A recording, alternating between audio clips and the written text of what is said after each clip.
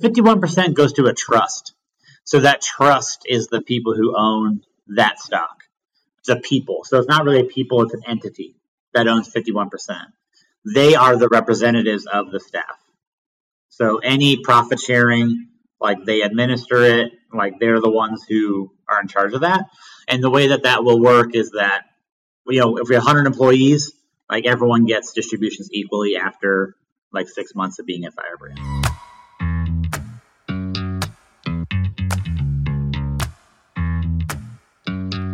This is Evolve CPG's Brands for a Better World podcast, featuring purpose-driven leaders who not only believe in better, but actively pursue it.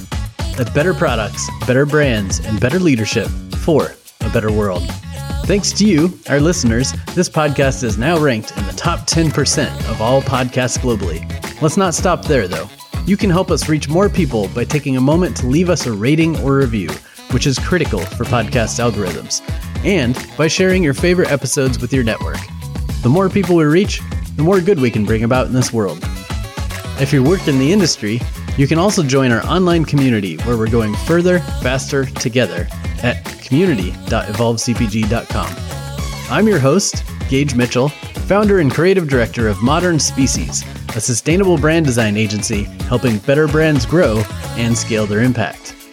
On this episode, we're speaking with Matt Kreutz, CEO of Firebrand Artisan Breads, about why he built a company to end the cycle of recidivism and homelessness, how he made his employees owners and secured the long-term mission of the company, why he feels the service industry deserves more respect, and I agree, and much more.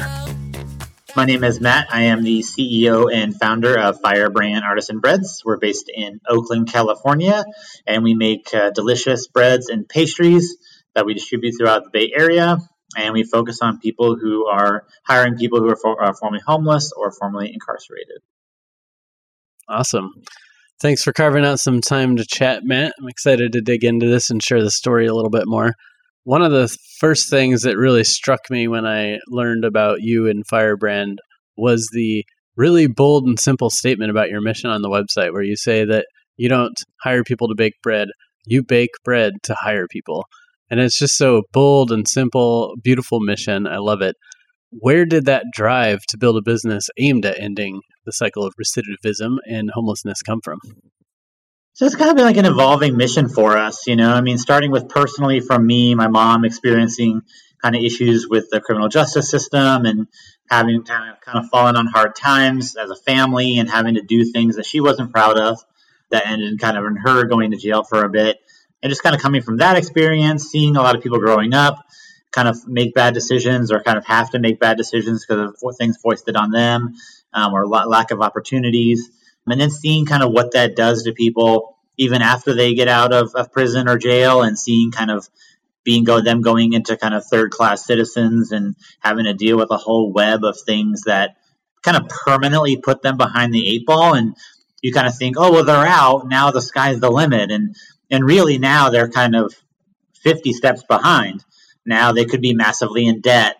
They could kind of have a lot of fines. They now have a strike on their record. They now have lack of job, lack of housing. A lot of public services are not now open to them. And so kind of seeing what kind of that does to people, we wanted to kind of Firebrand to see what we could do to affect that change. We were kind of homeless here for the first kind of about a year there at Firebrand. We were sleeping at our bakery there, our first bakery, and then showering at the Y, which is now across from our retail cafe, ironically. But we were showering there, just trying to make Firebrand work. So just kind of a combination of all those things. We wanted to see how can we use a business to really affect change. Looking at people like, Richelieu Dennis, with Shea Moisture, who's kind of he has a mission with a business, not a business with a mission.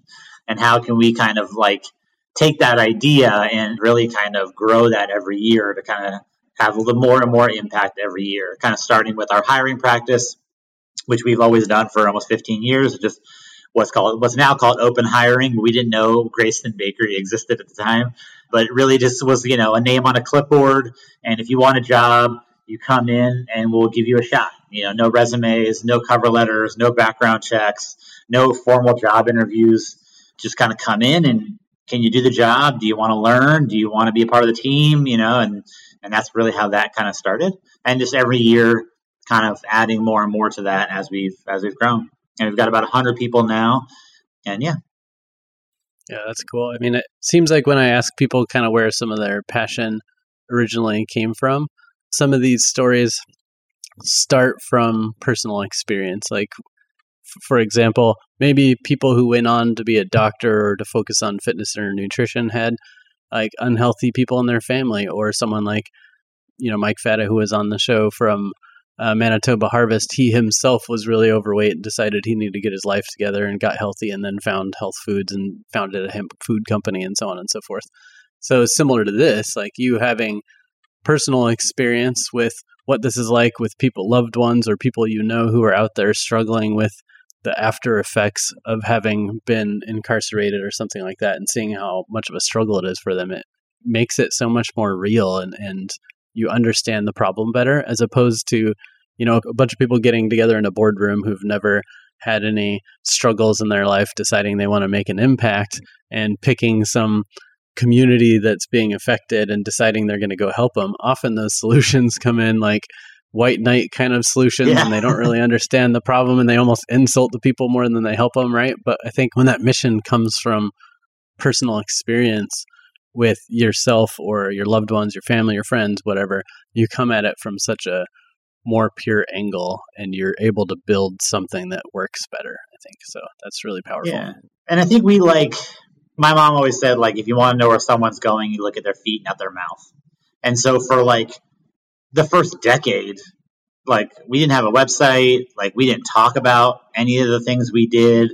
We didn't use terms like target population, like we didn't do any of that. Like, no one really knew we did any of that kind of stuff, just because we wanted to make sure that we're not doing it to be exploitative. Like we're not doing it to like elevate others. Like it was just something we wanted to do. And we wanted to work with cool people. We wanted to work with people who we wanted to be inclusive, but we wanted to actually be doing it and not just be talking about it. So we really didn't talk about it for like a decade, and just tried to like find best practices, learn, like do the best we can before we even like discussed it. You know what I mean? Growing up, like I grew up in the punk rock community, and it was always like about being inclusive and like about like bringing in people who didn't get chances, opportunities, who were overlooked. And then combining that with the food service industry, where it's like people who are generally kind of shit on like all the time. And then how can we kind of bring all those people into the fold to actually build a bakery of like this kind of whole population of people, like we always say, like, we're like kind of like the bad news bears of bakeries, like we're kind of just like this ragtag crew. And we've always maintained that, even 15 years later, for better or for worse. We've always kind of maintained that and kind of embraced that idea of like, hey man, like, yeah, we're a bakery, but we're really in the people business, and we're really all about people. And if we're about people, people are messy. Just inherently, people are messy. And if you're going to be about people, you have to embrace that level of chaos that comes with that, and not try to like stamp that out of people. And so we've always kind of tried to create a culture that like the circle always gets bigger, and the circle changes all the time. As new people come in, like we don't want you to come into Firebrand and be like, conform to our box. It's like, no, come in and then see how the box can kind of morph and change based on like what you add to it and what you bring to it. And that's like kind of crazy and chaotic. And, I don't know if that's smart or not, but it's just kind of what we've done for 15 years almost. And just how do we just make that circle bigger and kind of dynamic? Yeah. I feel like I just mentioned this on a recent podcast, so for regular listeners, I feel a little repetitive, but it reminds me of something that I kind of wrote on my desk a little while back. It's like flipping this idea that it's not personal, it's business, right? I think a lot of people say that to justify layoffs or, keeping low wages or doing all this other kind of stuff. They're like, hey, it's not personal. I would love to help you, but I've got to run a business here.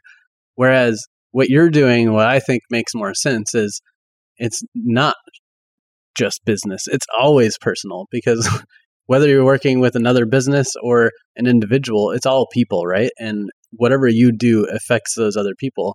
And in theory, if you take good care of your people, they'll take good care of your business and take good care of your customers, et cetera. So it's a good virtuous cycle.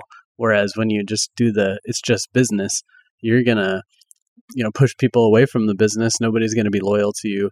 they're going to jump ship as soon as a better offer comes around, or, whatever else. There's just all these negative outcomes of treating people like numbers on a spreadsheet rather than human beings. Yeah, and I think like that's a pretty easy way to go, right? Just to be like, hey, well, it's business. Like, I don't have to like give a shit. I mean, it's kind of like a chicken shit idea, but like, it's a third of their day is here at Firebrand. And then it's like we always say, like, if you were going to terminate somebody, if we're going to let them go, like that is one of the most like serious conversations we have at Firebrand. Like, you damn well better take that seriously. You have to treat them with respect. You have to look them in the eye. Like, you have to do, like, we have like this whole like kind of like group of things like you have to do. Like, our side of the street needs to be very, very clean on this issue. Like, that person needs to walk into the room and be very clear why they're there before they got there. Like, there can be no mystery. There can be no doubt. Like, it has to be crystal clear.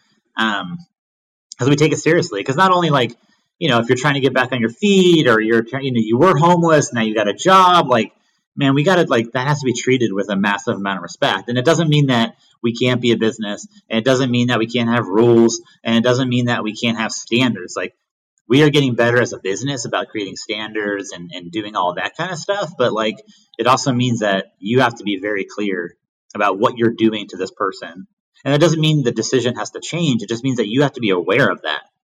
It's why I know every single person's name here. I always know things about them. I know their kids. I know, like, I try to get to know people the best I can at having 100 people, when it's like, but I have to know the person, because if something goes wrong, I need to know what's going on, like how that's going to affect their life. And we have to be okay with that. Yeah, I love that. Yeah, whenever we've had to let people go at Modern Species, even though it's a different situation and, it's easier for them to just go get another job, we still understand that it's a big blow. So what we've typically done is say, hey, this obviously isn't working out for one reason or another. Maybe it's the job isn't a fit, the type of work isn't a fit, the hours, whatever it is, isn't a fit.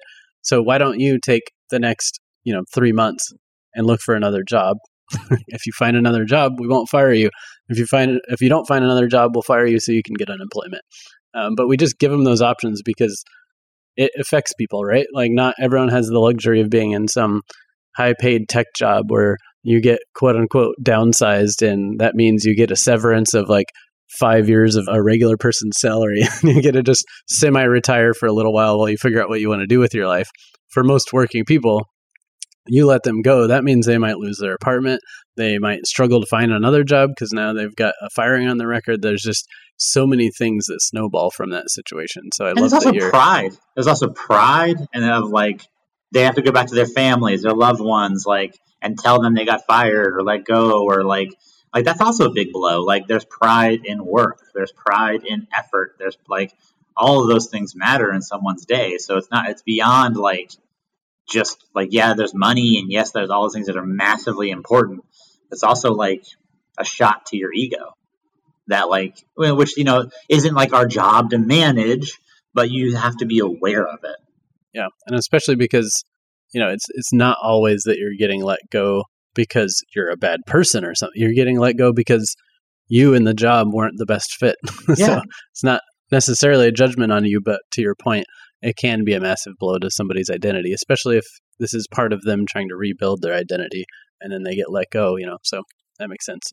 And another thing I like about what you were saying is that you just kind of did the work for a long time before talking about it, which I think is kind of the opposite of greenwashing. You see a lot of big corporations, like the second they decide to do some sort of social give back thing, there's press releases, they're talking about it on big stages, they're putting out ad campaigns, they've created a new logo and trademarked whatever this thing is that they do now. Like, they just go all in to let everyone know all this good they're doing. And it comes across as inauthentic often because it's like, well, great. So you've done this like once and you just started it and you haven't been doing it before. And like, how does this make sense for your brand? But for a company like yours, by the time you start talking about it, people have seen you walking that talk for so long that it's like, oh, of course. Yeah, we know you've been doing that. And now it's much more clear because you just put that really brilliant headline on your website or something like that, Yeah, and we didn't even like do that until we literally changed our corporate structure to like enshrined it into our corporate structure. So like by the time we started talking about it, it was something we legally had to do. Right. Okay. And in fact, that was going to be one of my later questions, but we can jump a bit into that right now. So I know last we were talking, you were telling me a bit about that corporate structure and how your purpose is baked in, to use a little pun here, baked into the corporate structure. I think what you said you ended up shifting to is a trust model. Can you explain how and why you settled on that? Yeah, so that's got a little bit of attention lately because Patagonia has transitioned into a similar structure. So we were fundraising, and we were looking, it was our first time doing equity after like 12 years or so. And so talking to various CPG groups, private equity firms, and we were kind of like just not finding like a really good fit for the company.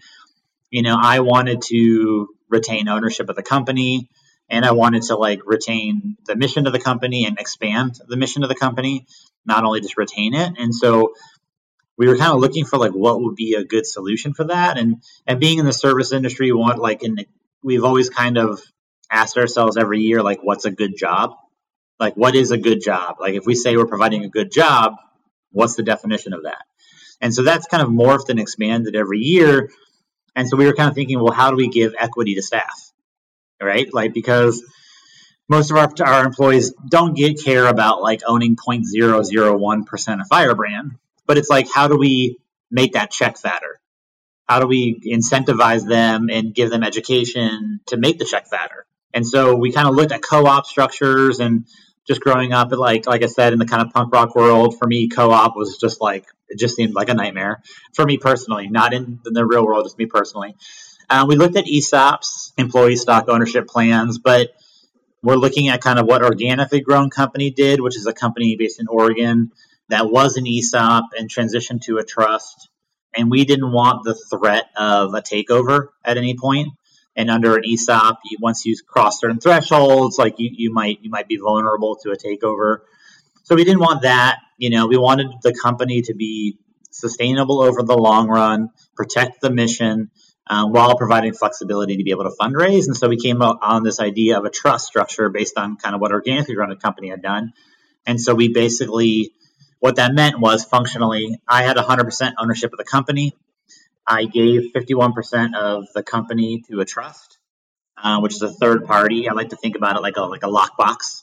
So all those 51% are put in the lockbox and can't be sold.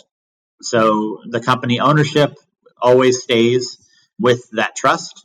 We can't have another majority owner of the company. It also means that all profits of the company have to be reinvested in the company and for the people who are involved in the company. As part of that, too, we transitioned to a public benefit corporation, and that public benefit corporation, along with the trust, enshrined that we have a set of purposes in our charter. So that ranges from open book management teaching, profit sharing, the hiring of formerly homeless, formerly incarcerated, fair and equitable purchasing practices. Like, there's a whole litany of stuff that we are now legally accountable to that can never change. One thing we all wanted to is Firebrand's been very like me-centric for a long time. And we really wanted to be like, if I get hit by a bus, like what happens? Like if I get hit by a bus, does the mission change? If I get hit by a bus, does the corporate structure change? Like I didn't want any of that to happen. Like I wanted to give the company flexibility, obviously, but we wanted it to be like where that mission can never change. Like that can never be changed by anybody, no matter who you are. Even me at this point, I can't change it.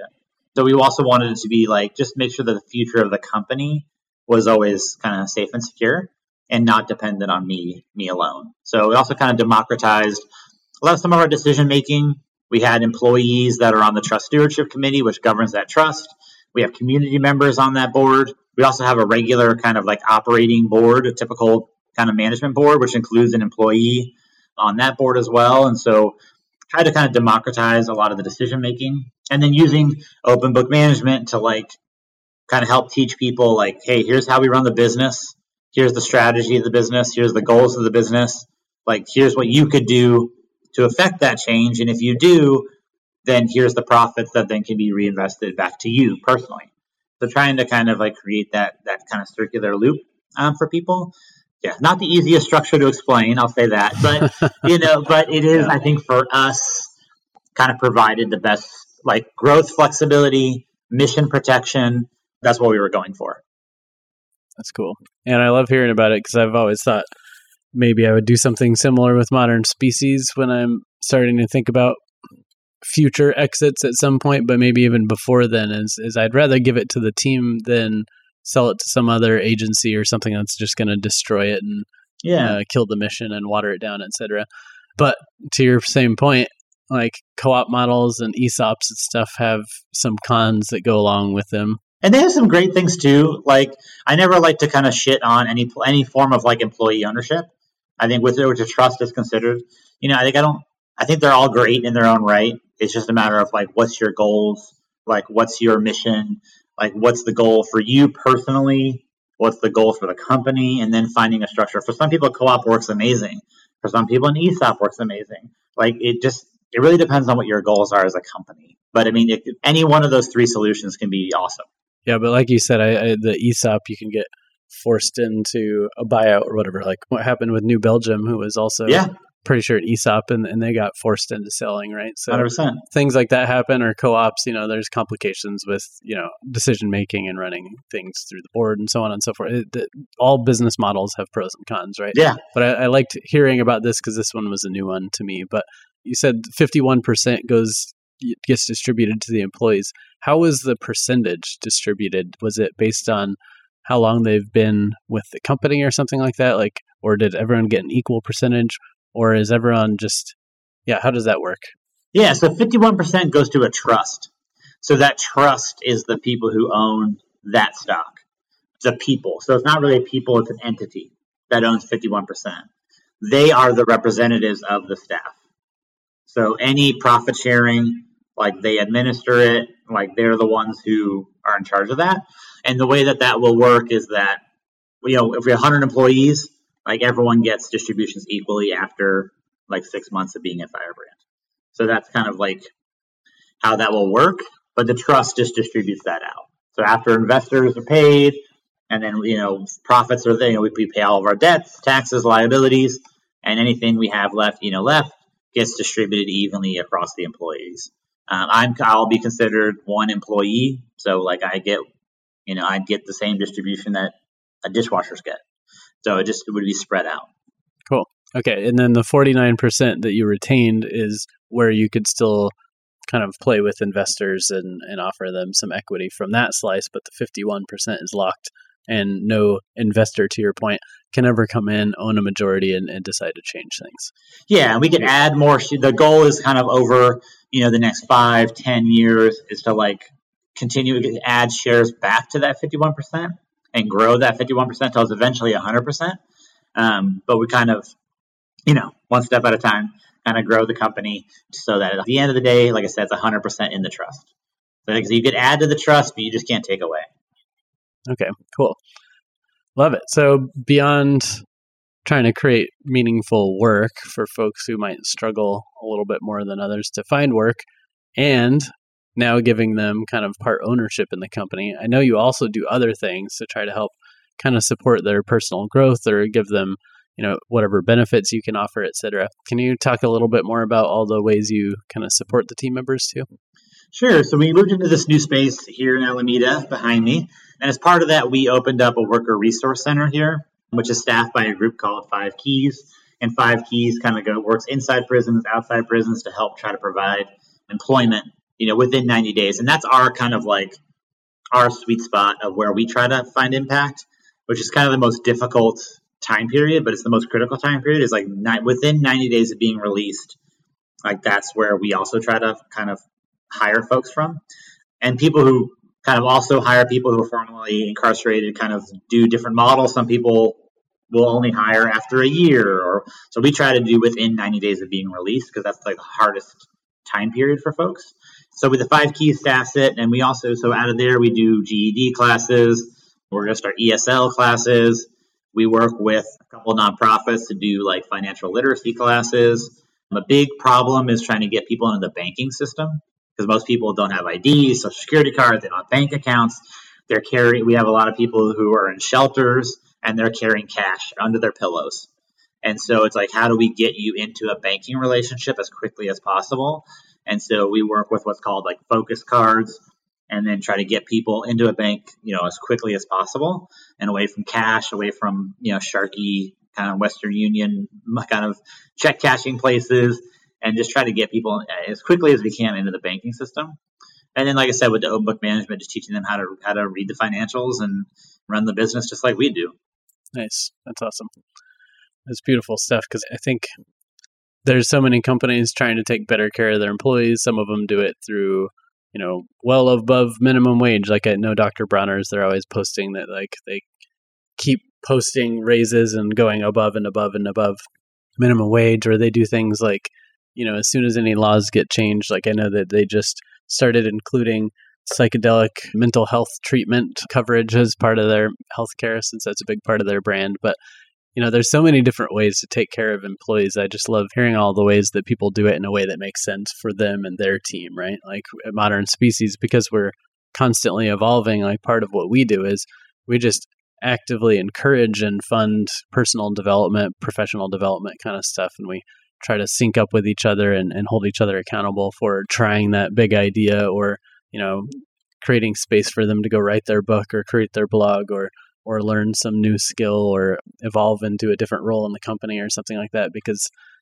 that's the way we can support them beyond, flexible hours and all that kind of stuff. But when companies create their own benefits package in a way that makes sense for their business, I love that, rather than just we just offer the standard, here's the checklist of 5 things we do and then we're done. So yeah, I mean, so it also depends on your company goals, right? It's like we're a food business, a bakery, and so it's like we try to provide. Our goal is that we have an average of a living wage standard at Firebrand. So we use the MIT scale, no children, what's the living wage standard, and that's what we go by. And we do free healthcare through Kaiser, dental, vision. We do that stuff as well.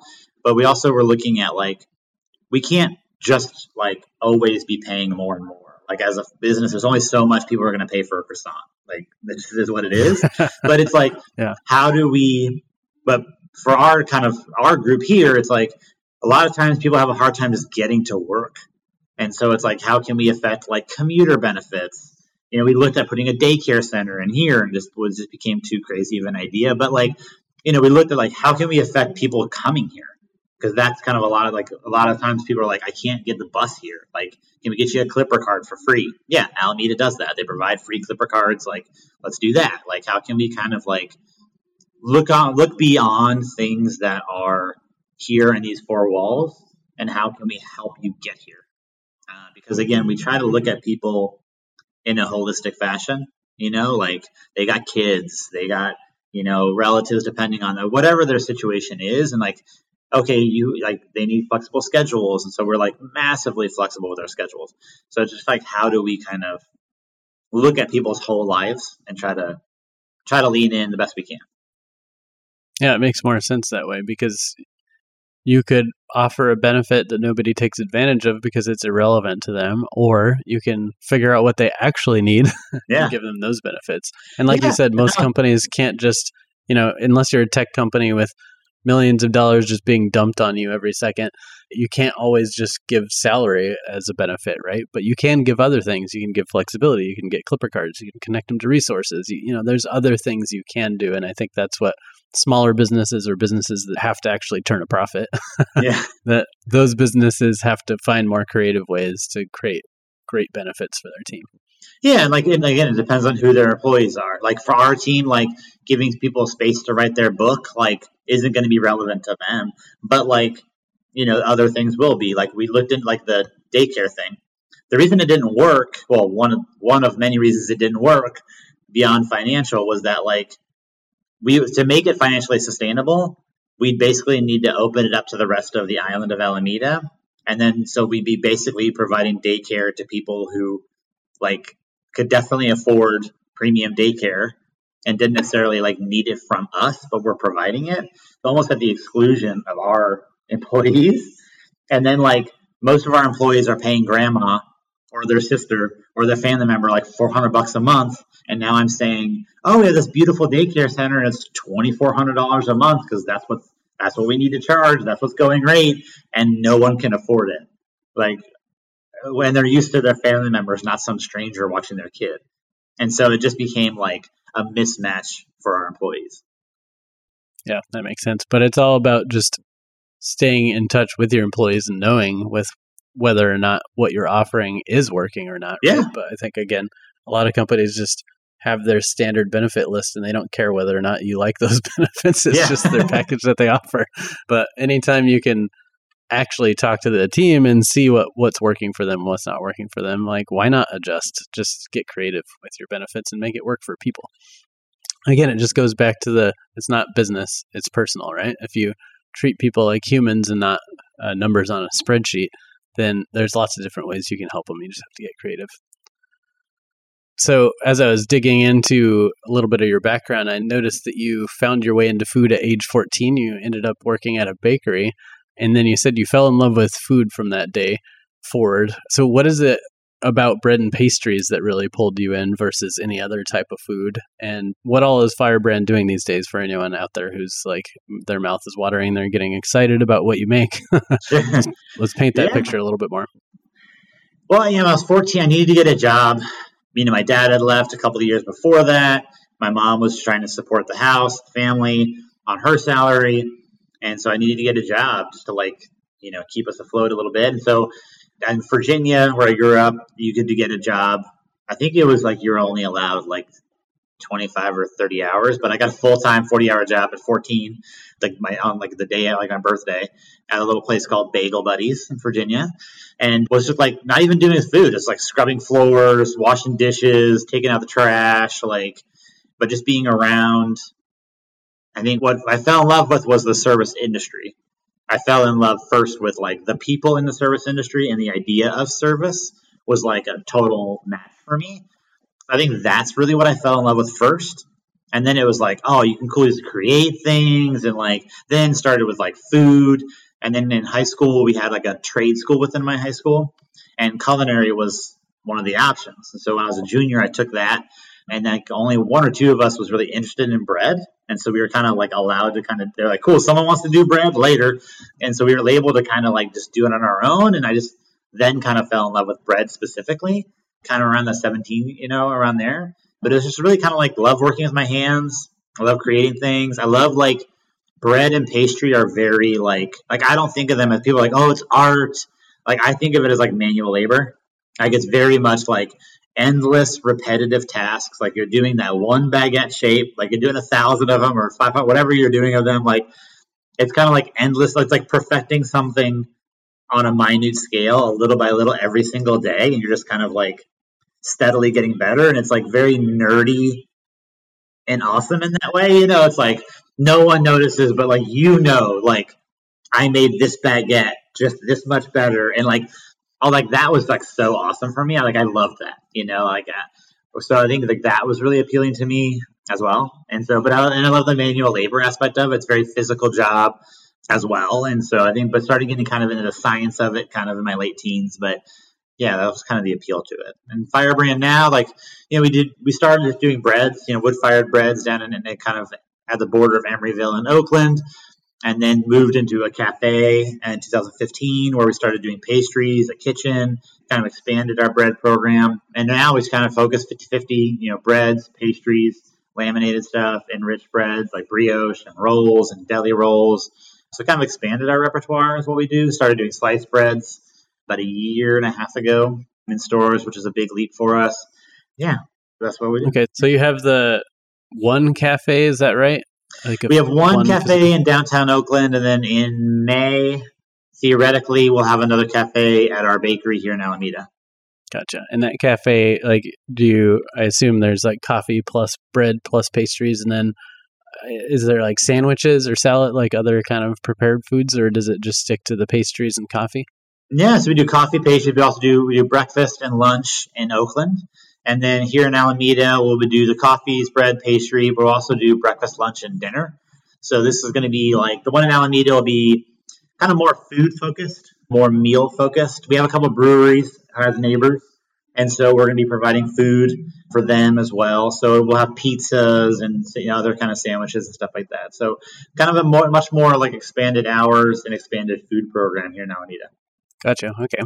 And then for the folks listening who aren't in California, the best way they can try some Firebrand is going into finding your sliced breads in stores. So can you talk a little bit about that sliced bread program and where people might find that? Well, right now, only in Northern California, but working on expanding that out here in the next, hopefully the goal is by like middle of the year, we'll be expanding kind of down in Southern California and down up in the Pacific Northwest into Rocky Mountain a little bit, kind of expanding those sliced breads out. Those are 100% organic, sprouted grain breads. We're also adding like a cinnamon raisin bread that'll be upcycled with the regrain folks, and then doing another kind of like white sourdough product, which is like going to be really cool because we take our old sourdough bread and then soak it and add it back into the new bread as a way of kind of reducing waste. And so that's a really cool project we're excited about as well. Nice. That's cool. So for maybe people who are out there but in the sliced bread market might come up with this association, which of course I did too, which is Dave's Killer Bread, which is fairly widely distributed, makes healthier, like whole grain breads. I'm pretty sure they're all organic, or if not, at least some are mostly organic. But also a somewhat similar story where Dave himself, I think, had spent some time in prison and when he got back out, wanted to do more good in the world. And I think his family had a bakery or something like that. So he kind of talked his way into helping out with the bakery and then started shifting that model to a similar kind of, I don't know if they're as open hiring kind of model as you are, but it's another kind of model where they try to create jobs for formerly incarcerated and stuff as well. So I feel like that's kind of analogous or whatever, or similar to kind of the model that you're building, but with, a different product line. I mean, you're starting to get into sliced breads, but with that said, how do you feel about that association with Dave's Killer Bread? Is that positive association, or do you feel like what you're doing is different in some way? I haven't had them on the show, so I'm curious what you think of them. Yeah, I mean, I think we're different in terms of like our product mix is different. Like our mission is definitely different. I think our mission is like baked into our corporate structure. We're an employee-owned company. Like we have we both share the focus of hiring people who are formerly homeless or incarcerated. They focus on people who have been out much longer, than us, which is, not good or bad, it just is. Whereas we focus on those 90 days, they typically focus on like at post 1 year being out. But yeah, different. It was similar, kind of like they had a bakery before that transitioned to sliced breads. So there is some similarities there. But I also kind of I've tried to really have a strong philosophy of here. Like, I'm not a hater. Like, if you've been around for like Acme is the big dog over here in the Bay Area, right? So it's like, hey man, when we're around for over 30 years, we'll start talking shit. Like, you know what I mean? Like when Firebrand celebrates its 30-year anniversary, we could talk some shit about other companies, but like they've built a strong company, they built a strong reputation. Like, good for them, man. That's fantastic. Dave, cashed out, got paid. Like, cool, man. That's great. We try really hard to we don't hate on other companies that do have their own paths. There's companies like we started next to Blue Bottle in Emeryville. Like Blue Bottle, we saw Blue Bottle just get the venture capital funding, explode to be this national behemoth. It's cool, awesome, man. That's not our path, but dude, great, good job, James. Crushed it. That's what he wanted to do. So we try to every company is different. Every company has its own focus, but we're always happy when businesses succeed, especially a business who's trying to do something, good, whether it's they're owned by the second largest bread conglomerate in the world, so it's I don't know what they're doing or not doing, but it's they seem to be trying. So it's I'm not going to shit on them for any, you know what I mean? I just feel we just try not to be in the business of talking shit because it's just, they've done good things. So I think it's always positive when anyone succeeds, Yeah, I was just curious. I buy their product from time to time. Sure. And I just like the whole grain and all the extra kind of seeds and stuff they put in there. But, but I hadn't dug too deep into whether or not they truly live their mission, or if it was more of a, maybe part of their past, but they're not really living into it anymore. So I was just curious on your take, but I totally respect, they're doing what they're doing. They've been around for a while and hopefully they continue to do great stuff. we're like the band that doesn't listen to other people's records when they're making their own record.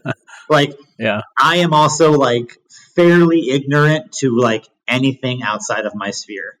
Like, I don't have time to like I'm not on Instagram. You saw my LinkedIn profile. It's like fairly weak. Like, I have a daughter. I have a wife. We have 100 people here that I have to give a shit about. Like, I don't have time to like, I don't have the energy or time in my day to fill it with like shitting on somebody else. Like, I just don't have time to like try to be a good husband, try to be a good father, attempt to be a good CEO, and like be a good boss. Like, there's no space in that day. And I have to work out, be healthy. Like, there's just no space in that day to like focus on much else, you know? I mean, that makes a lot of sense. They always talk about, comparison is the thief of joy and a bunch of other phrases, right? But it's not only just, don't spend your time hating on others, but to your point, don't even spend your time being bothered by other people's paths, because you're on your own path. There's not too much you can learn from other people that will truly translate into your life, because they're coming at it from a different angle. They've got a different background. They have a different experience. They have different resources and so on and so forth. So it's like, you see their celebration, whatever, give them a high five, but you stay up focused on your path, because otherwise you're just going to end up kind of miserable and grumpy and bitter or whatever if you pay too much attention to other people. You don't know like what's actually true. Like, I love this company in Michigan called Zingerman's. Anybody who works at Firebrand has heard me talk about them ad nauseum. Like, I just annoy the shit out of everybody here because I talk about Zingerman's all the time. But I remember I went there to visit and talked to the CEO and the owner, and he was like massively accessible, which is insane. He's got like 500 people. But like, I was like, man, like, you guys have your shit together. You guys are like a well-oiled machine. Like, they are like apex company for me. They are top of the heap. And he's like, man, we fuck up all the time. We make mistakes constantly. Like, it's like the way it looks may not be the way it actually is, And like, when he told me that, it was just like almost permission to be like, okay, just back up a little bit. Like, you're fine, Yeah, totally. That's funny that you say that, because one of my first clients, brands that we built through my agency, Modern Species, is a little bake shop in Madison, Wisconsin called Bloom Bake Shop. And she's getting ready to open up a new restaurant. So I'm working with her on a project right now. Again, as we were digging in, she was telling me that she's doing some sort of like leadership development or like a vision mission workshop or something like that at Zingerman's, and was going on about how amazing they are and how they just crush it and they've got everything dialed in. And so good. So I keep hearing about them. I got to look into them a little bit more and see what they're all about. I'll tell just a brief story. I know that we have time here, but I went to go do the vision class with them. I had broken my foot like 2 weeks before. Never broken anything in my life. I broke 3 bones in my foot doing deliveries. And I was like, shit, how am I going to go to Ann Arbor with this broken foot? I got a boot on, the whole deal. I called them. I was like, I don't know if I'll be able to make it. It's kind of up in the air. I'm not sure. Last minute was like, yeah, I'm going to go. Just go. So I go there, and I got crutches, boot on, the whole thing. I show up, and like, they have name tags. Like, hey, Matt seat, whatever, Gage's seat. They had an extra chair that had a name tag for my foot. Like, really? That's amazing detail. Like, so next level service. Like, and that company talks about service. They knew I was coming, knew I had a broken foot, thought, how can we make him comfortable, and put up an extra chair with a name tag for my foot. It was like, it seems so small, but like the level of like the number of steps that they had to go through as a company that has over 500 people to think about my foot and comfort was like mind blowing to me. It was like, that's next level giving a shit. Like, that's amazing. Awesome. And how do you even, I don't know if that's something you can systemize per se. It's not necessarily on their checklist. In their culture. Make sure nobody's broken their foot, right? It's like, it's like, so you just somehow, they are, you just like hire the right people who care, or maybe there's training programs that teach you how to empathize and care. But yeah, that is pretty next level. That's impressive. Yeah. It's just, and the thing is with them, it's like, the thing I learned about them is like, they just are. Like, yes, they have a training program. Yes, they've got stuff on the walls. Their mission, vision, and values is like everywhere. It's also everywhere in a hotel and no one gives a shit. Like, it is like in everybody's soul there to be a certain way. And they have done such a good job of distilling their mission down to everybody. Like, I randomly talk to people at all the different places, and it's the amount of similar stories and what it's amazing. Just like that level of service, it just is who they are.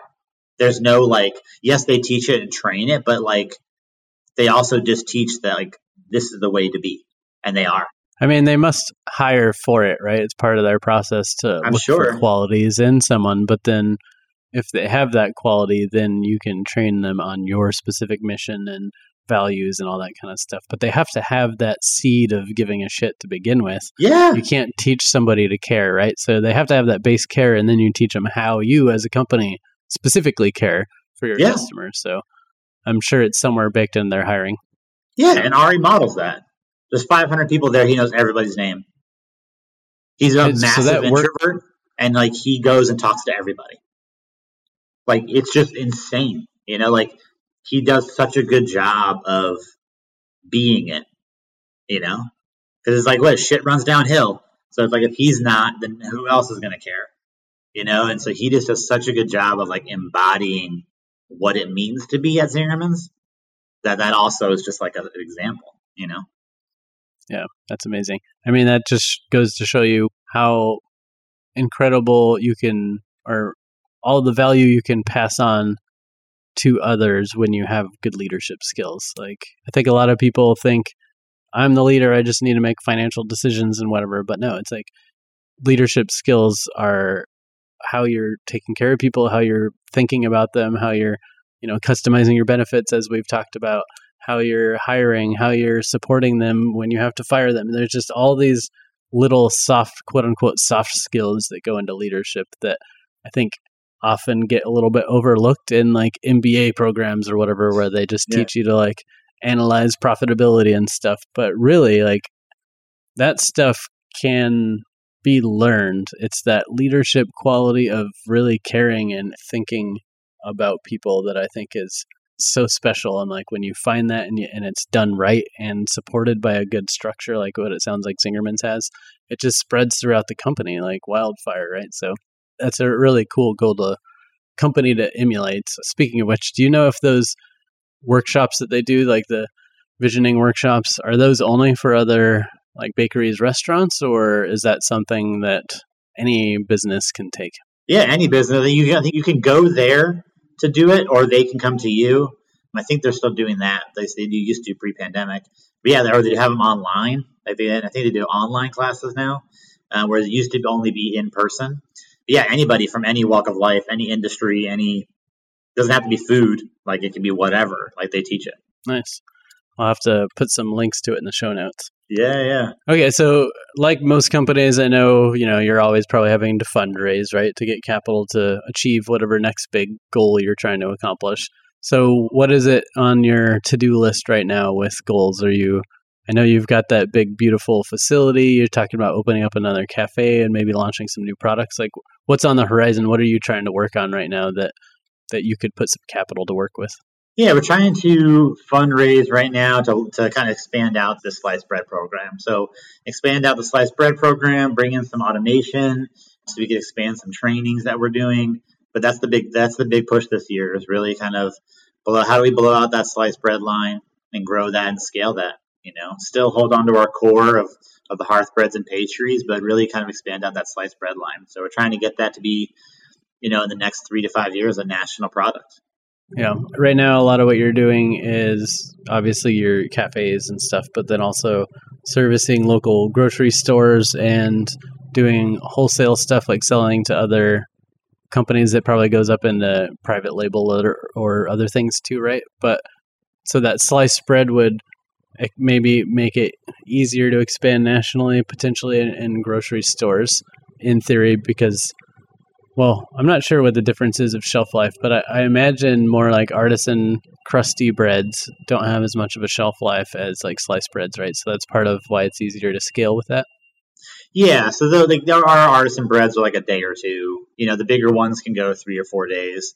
But your baguette's a daily situation. But whereas the sliced breads are 28 days. And that's all like natural, kind of organic preservatives. Nothing crazy in there. So we use all natural stuff in there. So yeah, that's a much longer shelf life. So we could expand out, beyond Northern California. Cool. So yeah, that'll help you reach other people, but then also keep your facility running more, fill the line a little bit more. That's cool. Awesome. So maybe as we wrap up, I'd like to talk about the future and hopes and dreams and all sorts of stuff. So if you could wave a magic wand and change one thing about the industry, what would it be? One thing about the industry. I think it's sad how the service industry is viewed as like when the pandemic hit. It was like, oh, essential workers. Like, but these are also the people who get shit on constantly and need to do it with a smile, who get treated with zero to no respect. So I think just a little more respect on the service industry's name, a little bit. Like, I think restaurants are making a dramatic change away from their culture, but I think just a better culture around like honoring what people do in the service industry. Like, I think that would be fantastic. Just people kind of like understanding, like, when you're paying, $8 for avocado toast, it's like, like you're funding someone's healthcare. You're funding a gap in the system that this business is trying to make up for. You're funding these people being left behind. Like, I think people don't understand all the costs that go into things, but yeah, just a little more respect for the food service industry in general and the people who are making the things that you're buying. Yeah. So do you think the pandemic then, with a lot of the shift towards realizing that these are essential workers doing very important work and a lot of companies standing up to support them, whether that's grants to help keep them in business, or I saw so many brands, like whether it was the frontline workers of hospitals or other kind of essential working kind of industries, there were all these brands stepping up to donate and to provide support and provide protection gear for them and just do whatever they could to try to give back to the service industry. Do you feel like that shift has helped? And do you feel like that shift will continue to stay part of the culture, or will everyone just kind of go back to crapping on the service industry once the pandemic is officially over? I don't know. I mean, a little bit of both. I think some people will, have a little more respect. I think people continued to crap on the industry throughout that time period. Like running a cafe, like people were almost sometimes like elevated their standards, yet didn't recognize like the reality of providing service when like I can't see your face and like you're behind a glass screen and like you did your order with an app. You're trying to provide good service to that person in time. Like almost like the standards went up, but like the ability to do the job went way down. So I think that was difficult. I think a lot of people did step up. I don't know. I mean, I hope it continues, but it's hard in the Bay Area because it's a huge, like a lot of people here in tech, or they're not in the service industry. And so they don't maybe understand what it's like to be in the service industry from like, maybe they had a waitressing job in high school or in college, but like, they're not like an industry worker. And so I think like that was kind of highlighted, it was like that gap between like service level knowledge, was pretty evident. So in the Bay Area, I think it might be a little tough, but hopefully, I don't know, hopefully people can kind of be a little gentler and kinder to people who are in the service industry. Well, I think being gentler and kinder in general is good, but yeah, for the service industry, especially because they're out there, especially during a pandemic, putting their lives at risk to make sure you get your avocado toast or whatever it is, right?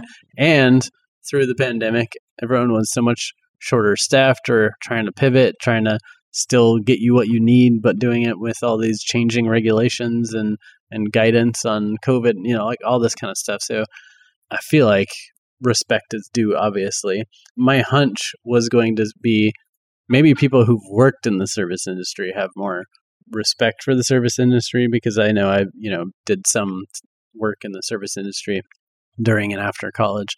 And for me, at least, I'd do whatever I can to make their job easier whenever I'm out at a cafe or in a restaurant or in a retail shop or anything I can do, because I know what they're going through and I know how tough it is to do that job sometimes. So maybe it's like the people who've never worked there that are the rudest or something like that, because they've got this unreal expectation. They're like, your job is easy. Like, why don't you just do this thing for me because I'm busy or whatever? But like what they don't realize is they're busy. They're busier than you are probably. And no, that job isn't easy.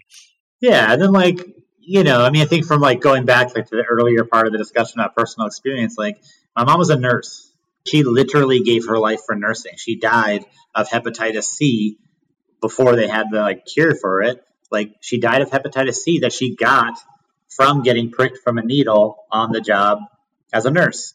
She ruined her back forever, because she got trying to hold somebody down to give them a shot. The guy kicked her across the room and ruined her back. She gave her life for her service industry. So I think that's kind of just in my being in the service industry is very ingrained in who I am. Yeah, totally. That makes sense. I think maybe to achieve your magic wand outcome, I have a proposal. We'll see if we can pass this through the government. But I feel like if everyone would be required to spend at least some time working in the service industry and required to travel internationally, and that should be funded by the government or something like that, I think. I don't know. Yeah. But if you learn to appreciate different cultures and different approaches to life, and that you don't know everything and there's not one way to do things, aka traveling internationally. And if you learn what it's like to, serve others and give good service and then be, yelled at or spit on or something like that in exchange, I think those two things would make people a lot more kind and respectful human beings. And then they could go on to do, other things, whether that's stay in the service industry or go off on some other career path as better humans. But because a lot of people don't do those two things, I think they have a little bit more narrow mindset and don't understand what it's like to be in other people's shoes. Exactly. Yeah, 100%. So I'll just start writing letters to Congress or something like that, see if we can get some programs funded. Or yeah. Be nice. Totally. Yeah. The Be Nice bill. Yeah. Yeah. Cool. Well, I have probably kept you long enough at the moment, and you've got a lot of stuff to do. So I appreciate you carving some time out of your schedule to share a little bit more about your story. And again, I just really appreciate your focus on putting that mission first and just trying to make the world a better place through your business.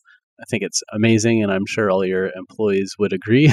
And I look forward to kind of continuing watching the journey and seeing those sliced breads end up in all the stores across the U.S. so we can do more good with better food.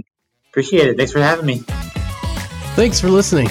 If you'd like to learn more about Matt or his company, go to firebrandbread.com. Subscribe to our podcast and YouTube channel for more innovator interviews, expert advice, and leadership discussions. If you like this episode, leave a heart, thumbs up, or review and share it with your colleagues. As an ever-evolving show, we also love feedback, so send us ideas for who we should talk to next to evolve@modernspecies.com. And of course, if you work in the industry, come join our community at community.evolvecpg.com, and we'll go further, faster together.